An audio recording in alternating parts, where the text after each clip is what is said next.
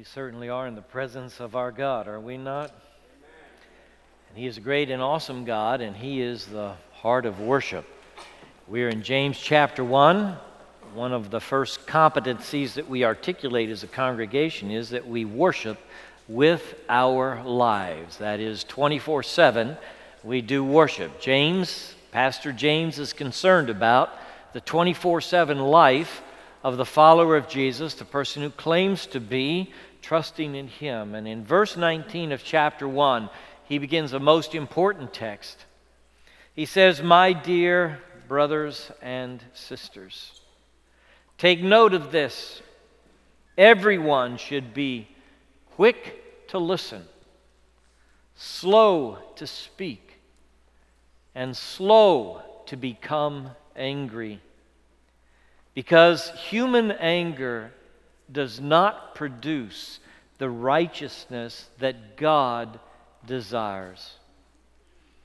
Therefore, get rid of all moral filth and the evil that is so prevalent, and humbly accept the word planted in you, which can save you.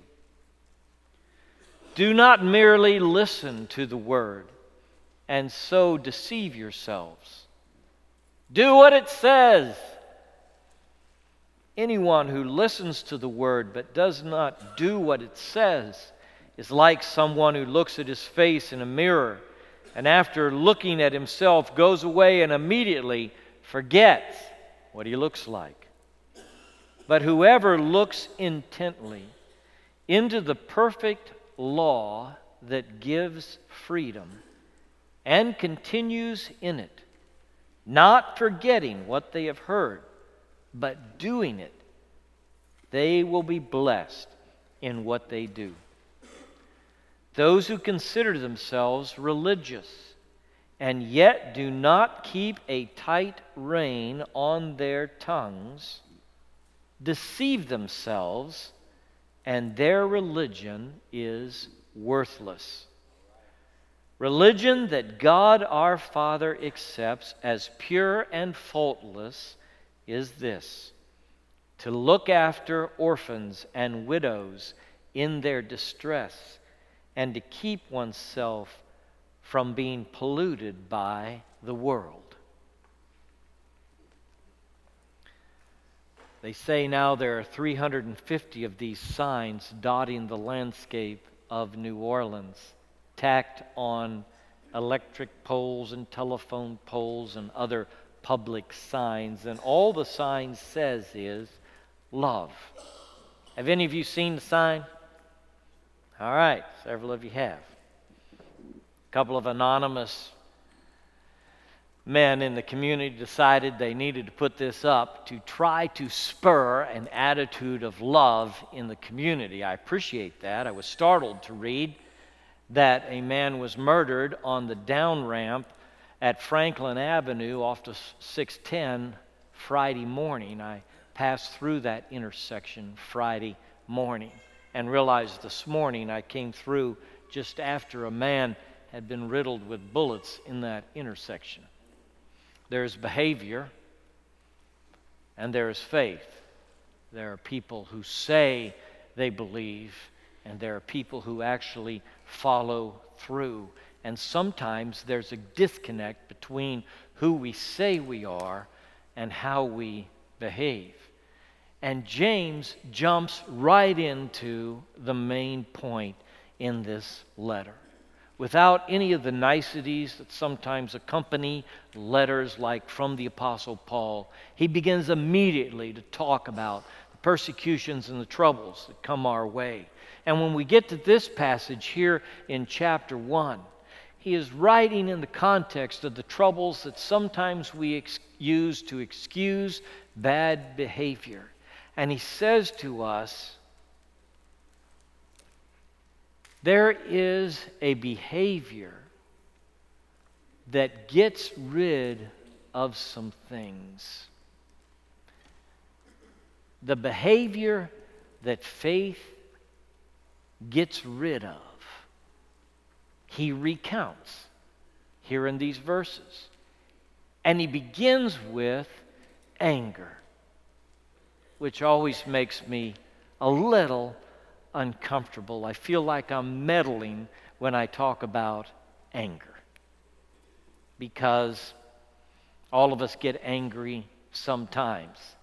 And James knows all the nuances about anger. He knows about righteous indignation. He knows the wrath of God. And yet he says to us, get rid of all anger. He does it without stuttering. He just says, get rid of all anger. Anger becomes a way to live in the world. It becomes, for some people, a theme, a stream in their personality and their actions. Sometimes we suppose that anger actually defines us, and we may say to somebody who objects, well, that's just who I am.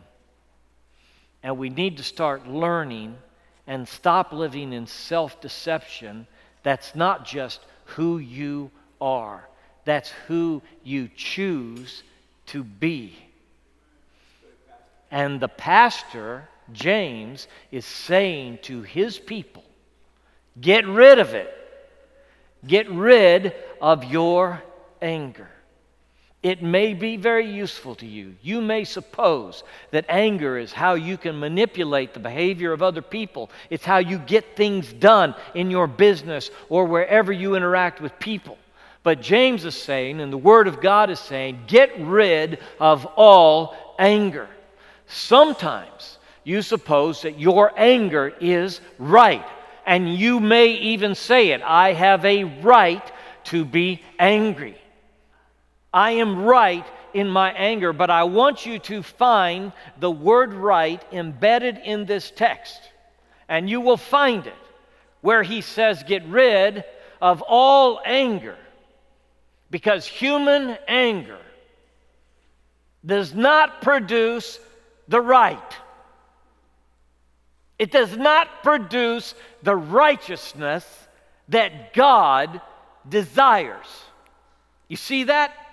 Human anger does not produce the right that God desires. It doesn't produce the righteousness that God desires, even though you say, I am justified in my anger. Now, I want to tell you about the justification for your anger, okay? It is not God's righteousness. Therefore, it is your self-justification that makes that anger right in your mind. Because anger does not produce the right that God requires. That's right here in the text.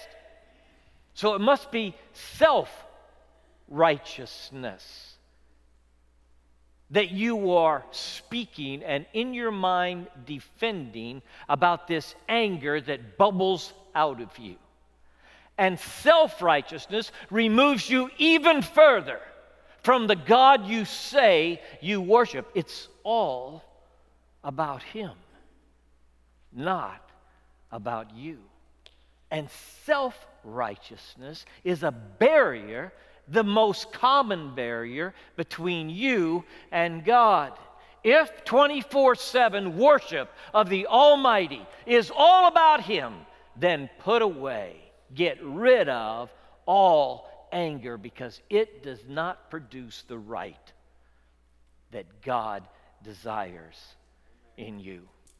You know it's doing the opposite. It's killing the things you say you love. It's hurting the people you say you love. When that anger bubbles out and bursts forth, it is usually at the people closest to you. And that's a sad thing. You go on the family outing, you go on the family vacation, something happens that does not deserve to be so poisonous. You go up when you should have gone down. You go right when you should have gone left. And it breaks in you, and you explode. And suddenly this event that should have been full of love and harmony is now full of tension and anger. And you have spoiled and killed something that is precious. Precious moments you get to spend with your family, suddenly set aside. Why?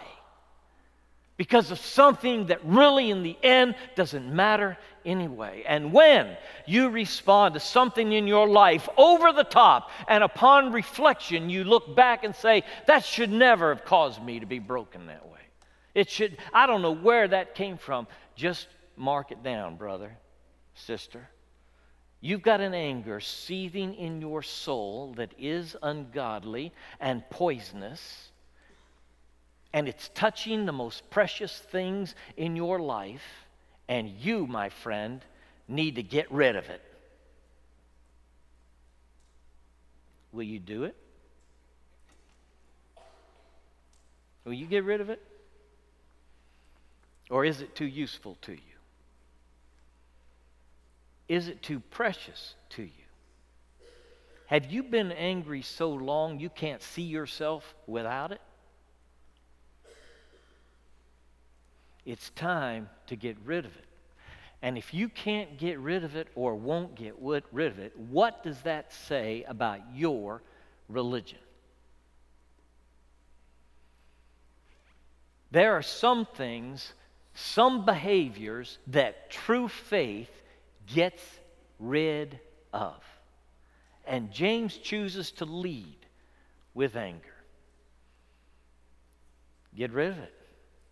He includes anger in his next term, moral filth. Get rid of all moral filth. When I think about filth, I don't think about a few clothes on the floor or some towels on the counter. Do you?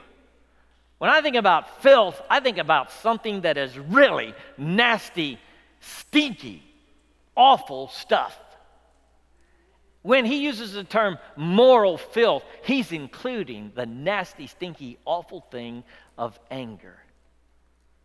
But he's also including other things that come to mind. And if there are behaviors in your life which you know are filthy to the God who created you, that moral filth has got to go. You got to get rid of that moral filth. Now, the Holy Spirit has a way of identifying that in the life of the believer, even as the Word is preached. So, if the Holy Spirit is bringing a practice to your mind, a way of behaving, a way of talking, a way of relating to somebody in the world, and that behavior's there, and you're thinking, you know what? That's really filthy. Mark it down. God is doing His work in you, and maybe you're sitting in this room so that the Holy Spirit could identify that in you and say to you, get rid of it. He also includes the evil that is so prevalent. Get rid of the moral filth and the evil that is so prevalent. So, as a believer in the 21st century, I realize that even in the first century, when James wrote this letter, there were things in the culture and the society that lots of people were saying, that's okay. And you might have even been able to say, everybody's doing it, but it's not something that I can do, even though it's an evil that is prevalent. It's not something I can do because I am a believer in Jesus. And this is a behavior that faith gets rid of.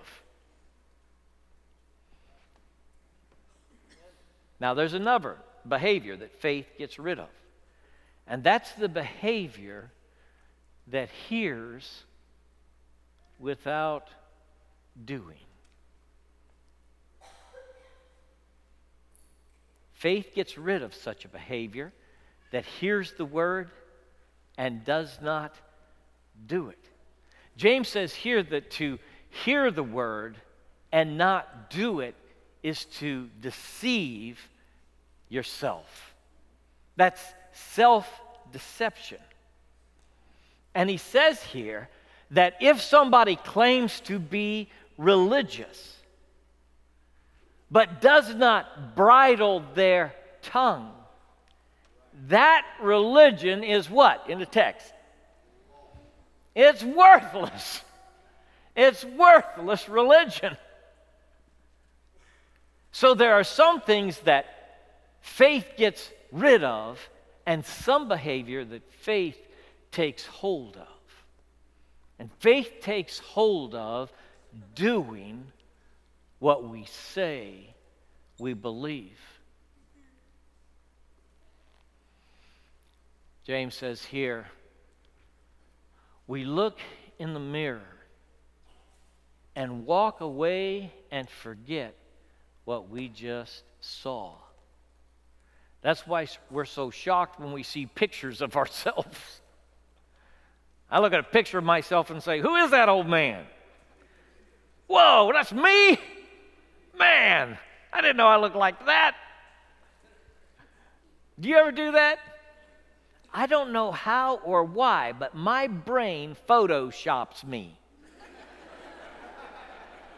Yeah. In my mind, I am 34 with a full head of hair. It photoshops me. And we do that to ourselves. And James says, look, gaze into the Word like you look into a mirror. Remember what you see and conform your life to the image of Christ. He talks about looking into the perfect law that brings freedom. And I love that phrase, the perfect law that brings freedom. I visited with a prisoner this week who's been in for a while. And I don't know how, but through the glass, we touched on this idea of law. And he said, you know, being in here for the last months has made me appreciate the law. And I talked to other prisoners about it. Understand why we have laws and why we enforce them much more than I used to. He said, but you got to be careful in here in the big house, because not everybody in the big house appreciates the law. And that's true. Some of them hate the law, and they hate the law enforcer, and they think they've been put upon by the law. And I don't know, maybe they've been mistreated. But the perfect law brings liberty. You see that? Now, those two things, law and liberty, may be in tension in your mind. And you may suppose that to live under law is to be without liberty. Some people think that, and they believe you have taken their liberty if they can't have what they want or do what they want. And so the law to them is the enemy of liberty. But here's the truth of the matter, okay? The truth of the matter is there is no liberty without law, because everything descends into chaos if there's no law. If every man does what is right in his own eyes, that's called anarchy, and that's a scary, fearful, unproductive place to be. You don't want to be there. So law are the parameters under which we express our liberty. Do you know that the founding fathers understood law very well? And they accused the authority, England, of lawlessness, of itself breaking the law, of taxation without representation. And they declared their liberty from that authority on the basis of law. The perfect law is perfectly compatible with true liberty. In the heart of God, there is no conflict between law and liberty. He understands them perfectly well, unlike us, and expresses them beautifully together. If we gaze into the perfect law and do what it says, it will deliver to us a liberty we have never experienced before. It is the law of Christ, this perfect law. And the Son of God said, if the Son shall make you free, you shall be free indeed. What God does with his perfect law in you is he gives you the parameters in which you will flourish to the maximum extent. Here, in the parameters and boundaries of the perfect law, you become the person he has called you to be. You reach your maximum potential in the confines of the perfect law that God gives. This is the place where you manifest and exercise and enjoy your freedom. And if you live in the perfect law, you will soar like an eagle. It delivers to you freedom. Anytime we break the perfect law, it delivers to us death. When sin finally comes to its fruition, it brings death, not liberty, not life like we thought it would, like the devil told us it would. There is a behavior that faith gets rid of and a behavior that faith takes hold of.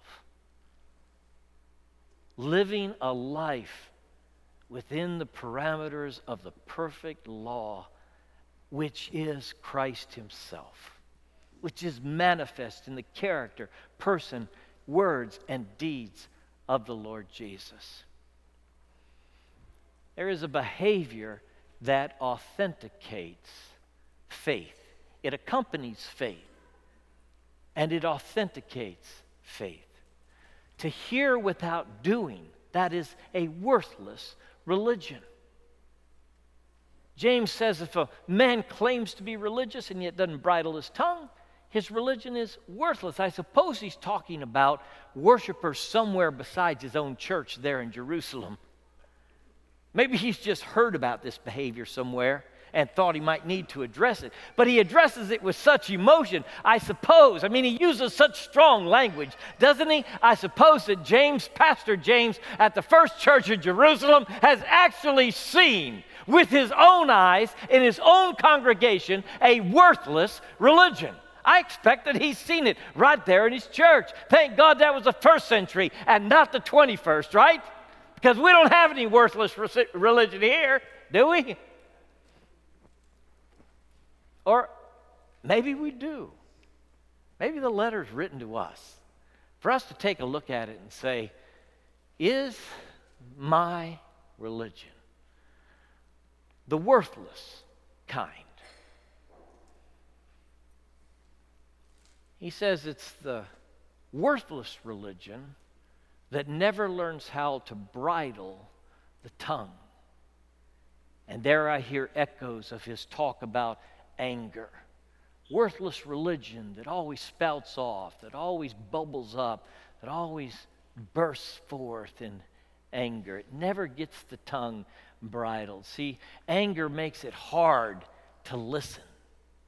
Anger makes you speak too fast.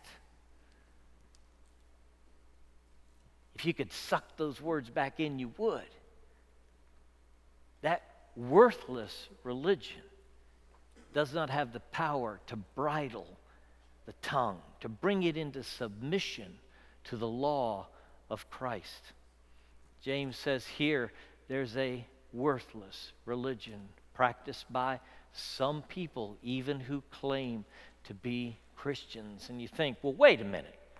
Faith in Christ saves the soul. If faith in Christ makes you a child of God and gives you a home in heaven, surely it's not worthless. It's of infinite worth, whether or not it changes your behavior toward orphans and widows, right?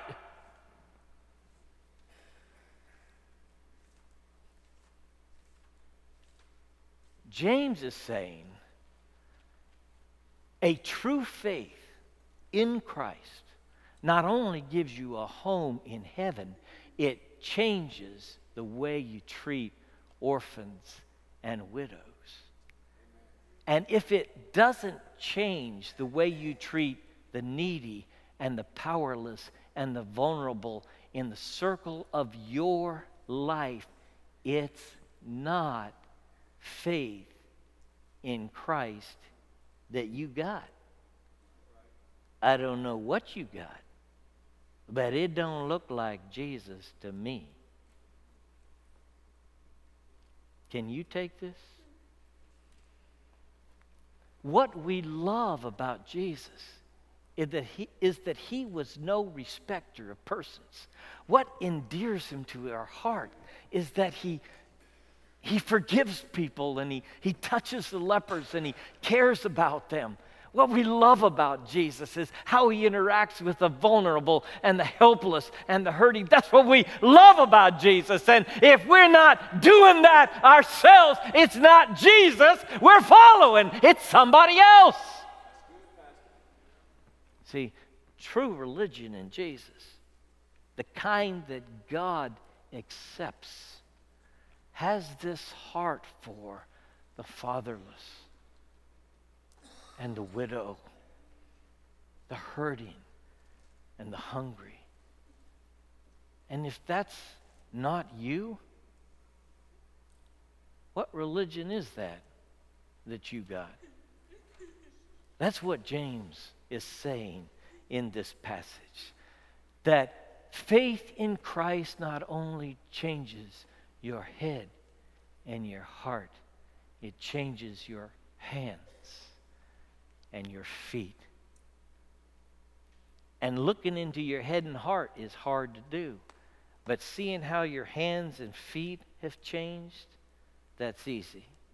And so a world that looks on and wonders if you're really following Jesus, the evidence they have is your hands and your feet and your behavior in the world. And you look most like Jesus when you stop to help the man who is fallen.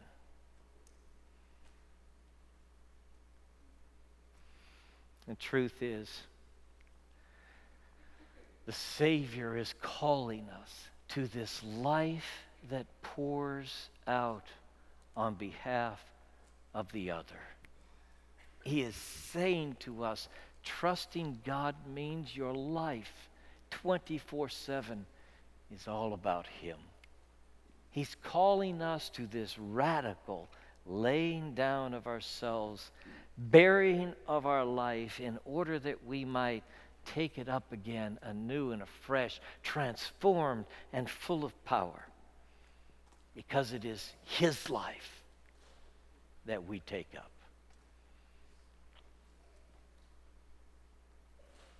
The Holy Spirit might just be saying, look at that behavior. Look at that anger. Look at those hands and those feet. Does it look like Jesus? Is it behavior expressed in faith? Bow with me, please.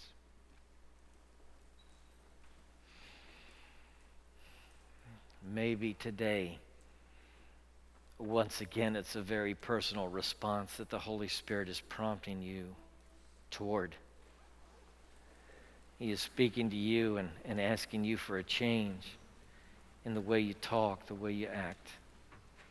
He's asking you to get rid of the anger, the moral filth, the evil that's prevalent so much around us. He's asking you to take hold of a faith that works, a faith that lives, a faith that behaves in the world like Jesus. Maybe He's calling you to faith in Christ. Maybe you've never fully committed your life unto Christ, and this is the day to do that. Maybe you've been standing a long ways off from Jesus and His church, and the Holy Spirit is calling you back to the middle, maybe to become part of this congregation. You can do that at this time as well. Lord, have your way in us so that we can be all you've called us to be and made us to be and want us to be, and all that we, in our heart of hearts, long to be. God, have your way with us. In this moment of response, we pray. In Jesus' name.